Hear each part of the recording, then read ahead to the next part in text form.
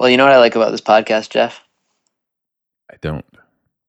What I really like about this podcast is that you and I have this tendency, we say in the podcast liner notes, if you will, that we're going to do this every 2 weeks. Yeah. What it really should say, as far as time, is whenever the fuck we feel like. Yep. Yeah, we definitely missed 2 weeks again.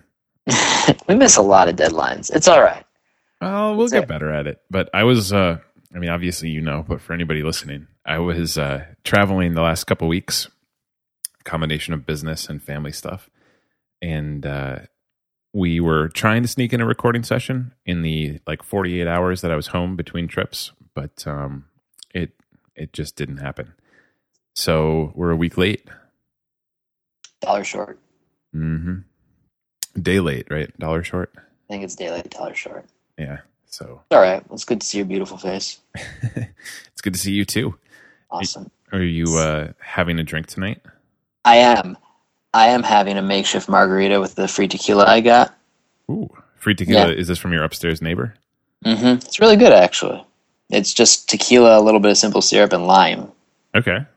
I think that's really what margarita. Now, margaritas have mix involved and shit like that. This is a serious margarita. We're going just straight for the tequila on this one. Okay. What is simple syrup? I don't even know. I know it's in everything I love. Literally just sugar and water. Okay. That explains it. That explains why I love it. It's 2 parts sugar to 1 part water. You boil it and it melts down. Okay. For anybody who wants to make drinks, you should always have that in your refrigerator at any given point in time. Jeffrey, what are you drinking tonight? I am... Please tell me you started a new bottle. I did.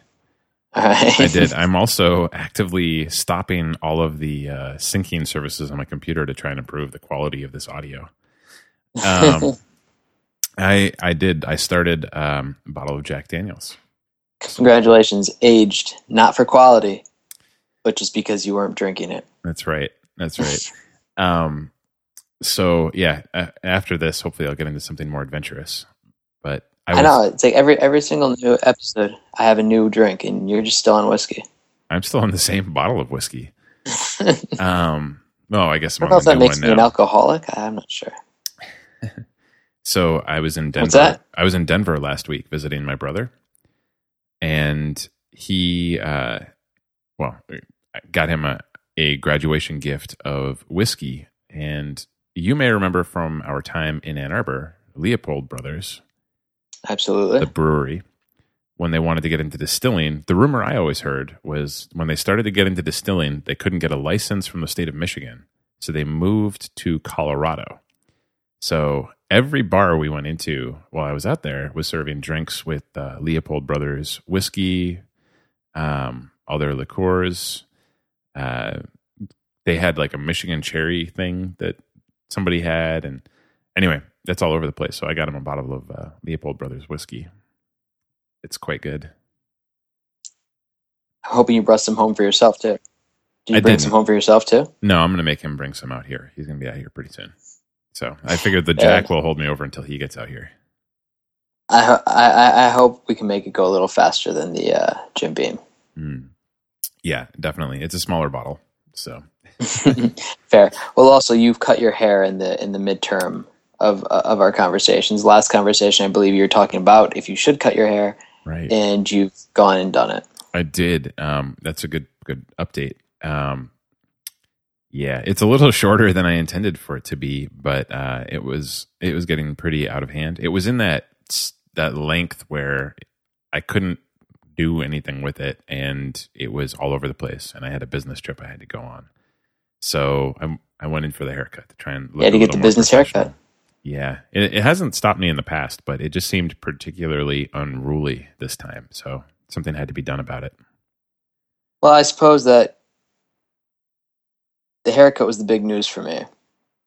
Okay. Well, that was actually my news, right? But it was the big news that I wanted to share on the podcast because I knew you weren't going to share it because you're embarrassed. Oh, yeah. I'm not embarrassed. Don't be ridiculous. I'm going to petition for a photo before and after. All right. I'll think about it. Either way, this is going to be a little bit of shorter of a podcast because we kind of do things whenever the fuck we want and however the fuck we want. That's just how we roll. So we're going to do a little bit shorter one now so that we can have a power-packed, mega, supersized one the next time. Yeah, we've got a pretty good topic we're planning to cover in a fair amount of depth next time, and we decided, since I just got home, that we needed a little bit more time to plan it out. But we had a couple things to go over tonight. Keith, I don't know. So you were telling me that you pretty recently went through a whole thing with your job where you felt like it was kind of sucking the life out of your ability to be creative and to make music. It was, absolutely. When I, as any avid listeners would know, do we have avid listeners? I'm not sure, but well, maybe by the time somebody listens to this, we'll have avid listeners. Okay. But if an avid listener would know, it's like I live in Texas. Recent 6 months actually. We've been here for 6 months, by the way. That's pretty crazy. I know, but when I got here, I was working a pretty draining desk job, while trying to kind of peck my way through other things, and it just was really I wound up getting home and really feeling no impetus to do anything but chiefly play, make music, pursue anything musical, creative at all. And I about 4 weeks ago, I started a new job that is actually pretty awesome. I'm basically working as a carpenter, woodworker, just refinisher, restorer, remodeler. It's pretty awesome. And I find that at the end of the day, even though what I'm doing is significantly harder work physically than what I was doing before, I kind of end up with a significant more amount of energy, mentally and physically. I just kind of have more want to get things done. I don't know why that is, but I think that kind of goes to show that in life, even the best intentions creatively, as it were, for the topic of this podcast, even if in your mind, you're thinking creatively all the time, what you do for work or for those 8 hours a day, 9, 10, Jeff's case, 14 hours a day, really do reflect, on your creative output. You can't work someplace that you're unhappy with and then expect to go home or to rehearsal and create and have a want to create something.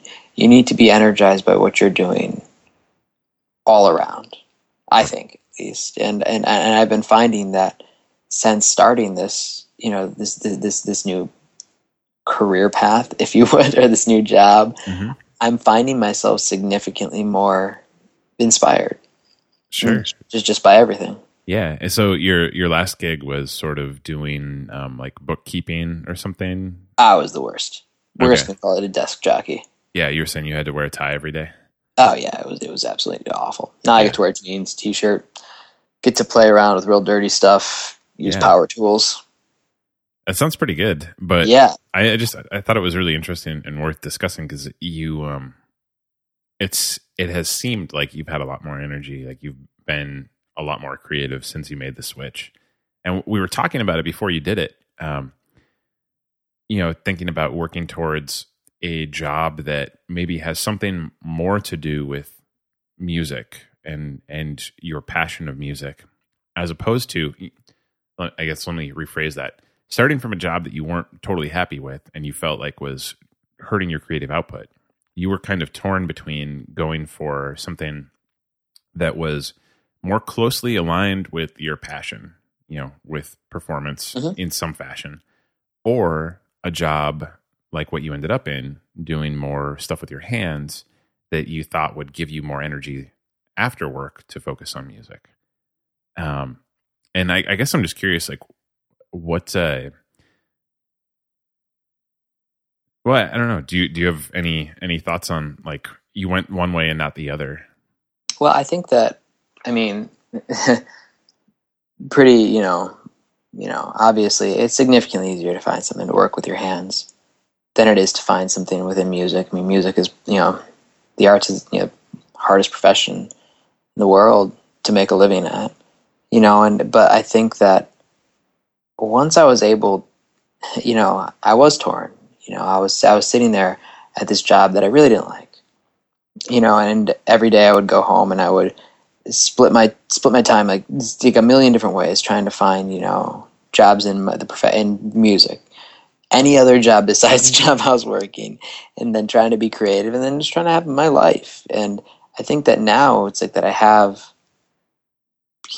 some sort of job that I'm happy with, that I'm happy going to, that it's a little bit, that's not a little bit more, but it's significantly more satisfying. It's like I can actually focus my time that I was splitting between looking for like just being scattershot, and I can focus on being creative, and I can focus on trying to find music jobs, and it's really nice. Cool. I mean, honestly, like that part of it, it's like it gives you more focus, and then you can focus upon what you want, and then I can focus upon what I want to do creatively in any sort of aspect, And I mean, I'm and even within the job that I'm doing now, it is significantly more creative. I mean, yeah, sure, that makes sense. You have to think a lot about how to put things together and how things are going to come out. Yeah, absolutely. I mean, even the creativity isn't necessarily exactly the same as music, but it's still working with design and colors and wood and furniture and wall textures, and just it's different, but it's still creativity and still art, and it's still art in a certain way. Totally. Yeah, that makes a lot of sense. And I just wanted to talk about that a little bit. And we don't have to talk anymore about your job. I don't know. Damn straight, we don't have to talk anymore about it. Yeah, cool. But I just thought that was an interesting thing, because I was sort of lobbying the other direction. I was lobbying for you to stay put and look for something more related to music. So, well, and I mean, a lot of things have been cropping up that are more related to music now. Oddly enough, it's just because I have the energy and the desire and the want to look for those. Sure. Now, and it's really pleasant. Awesome. It really is. So, well, nice work. Screw you, Jeff. No, good choice. Flew in your face. Oh, you did a good job ignoring my advice. But I think the other thing we were going to try to talk about in this quick one was something I have no idea what you're talking about. I think you said metadata.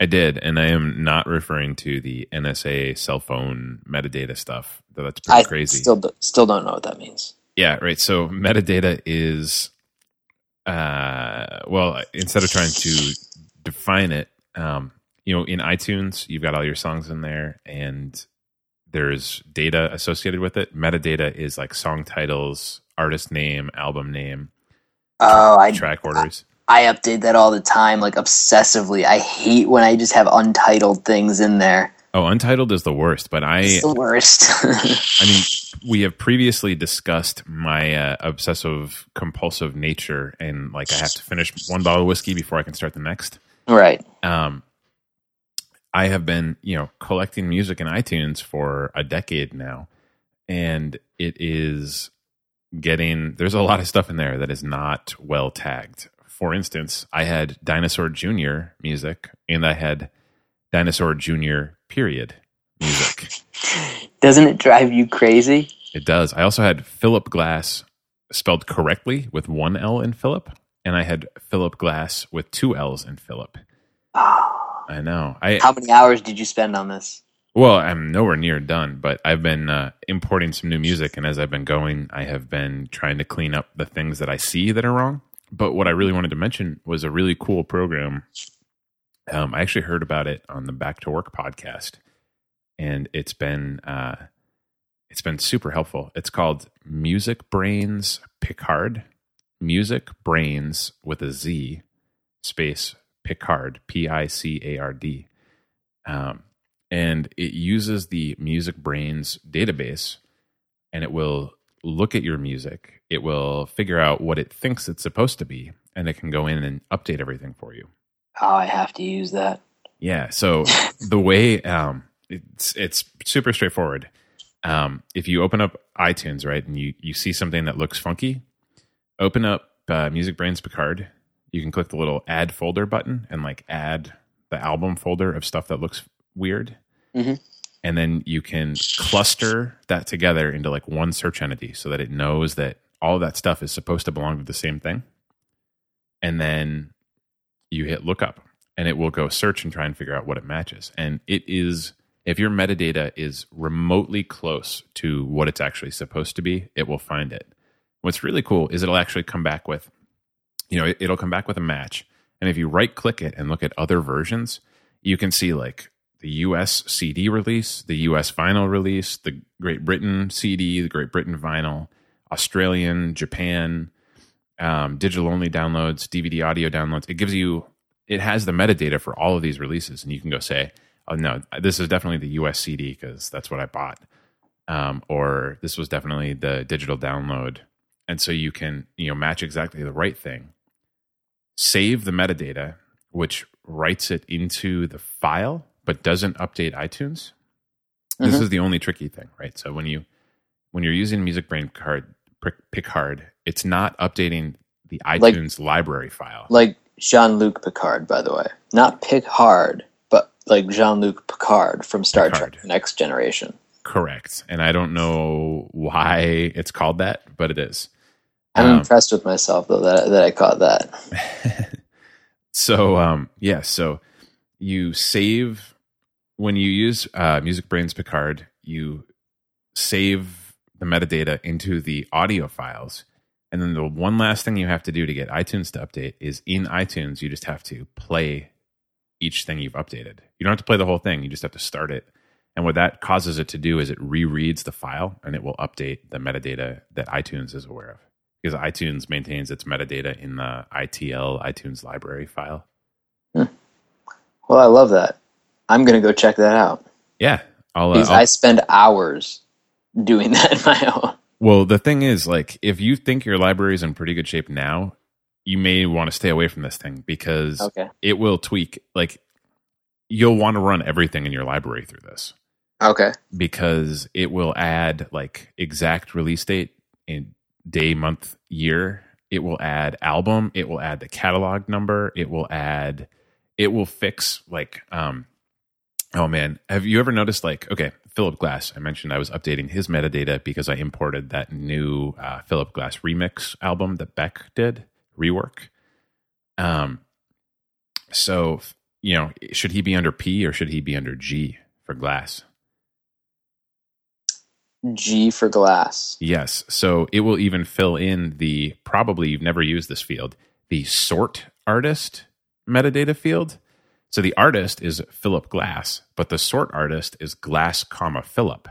So it shows up with the G's under Glass, but it's labeled Philip Glass.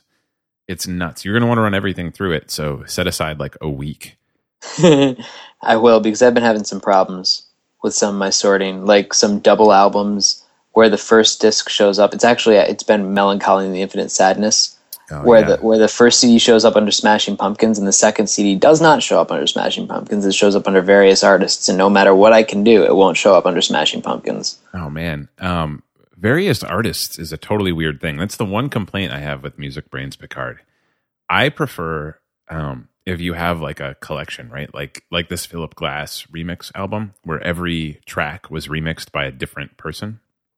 Mm-hmm. My preference is for that to be called a compilation and each track to be credited as the performer of the track. So that if I go under albums, I can find rework and look at the whole album. But if I go under artists, I see the track with each artist, if that makes sense. It does. I'm not sure what I prefer yet. Yeah. I just want Melancholy and the Infinite Sadness Disc 2 to show up under Smashing Pumpkins. Yeah, well, so what MusicBrainz Picard would do in the case of a compilation is it usually sets it to artist. Album artist is various artists, but then each individual track has the appropriate artist. So when you sort by artist, you still have to go to various artists to see it, and I don't like that. But it adds so much. Like I can go clean that up later pretty easily. So, well, we'll check it out. Anyway, I think that should probably wrap us up for this week. Yeah, that'll hold us over. Do you want to give anybody a sneak preview of what we're going to talk about next week? 2 weeks from now, maybe? Or maybe 3. Now. We'll see. Probably 2. Whenever the fuck we feel like it. Right. Well, I think that We could give them a sneak peek. I mean, it's such a broad topic that we were having a hard time whittling it down. But we really want to talk about the applications of electronic and digital music in the live performance setting. Yeah, specifically computers, because we've got to constrain it somewhat. Yes. It's way too open a field. But we're going to try and cover a pretty decent survey of what people are doing and how they're doing it. And I think that will open up a lot of topics for future shows too, because there's going to be a lot we just can't drill down into. But for this week, I think the wrap up is don't cut your hair, drink more tequila, spend about a week sorting through your metadata. Yep. And go get a new fucking job. Sounds good. Aye. Jeff, right. I'm going to get a tattoo of a walrus on my arm, by the way. Are you the walrus? I might be. It's probably a good place to end it. Bye, Jeff. All right. Talk to you soon, Keith.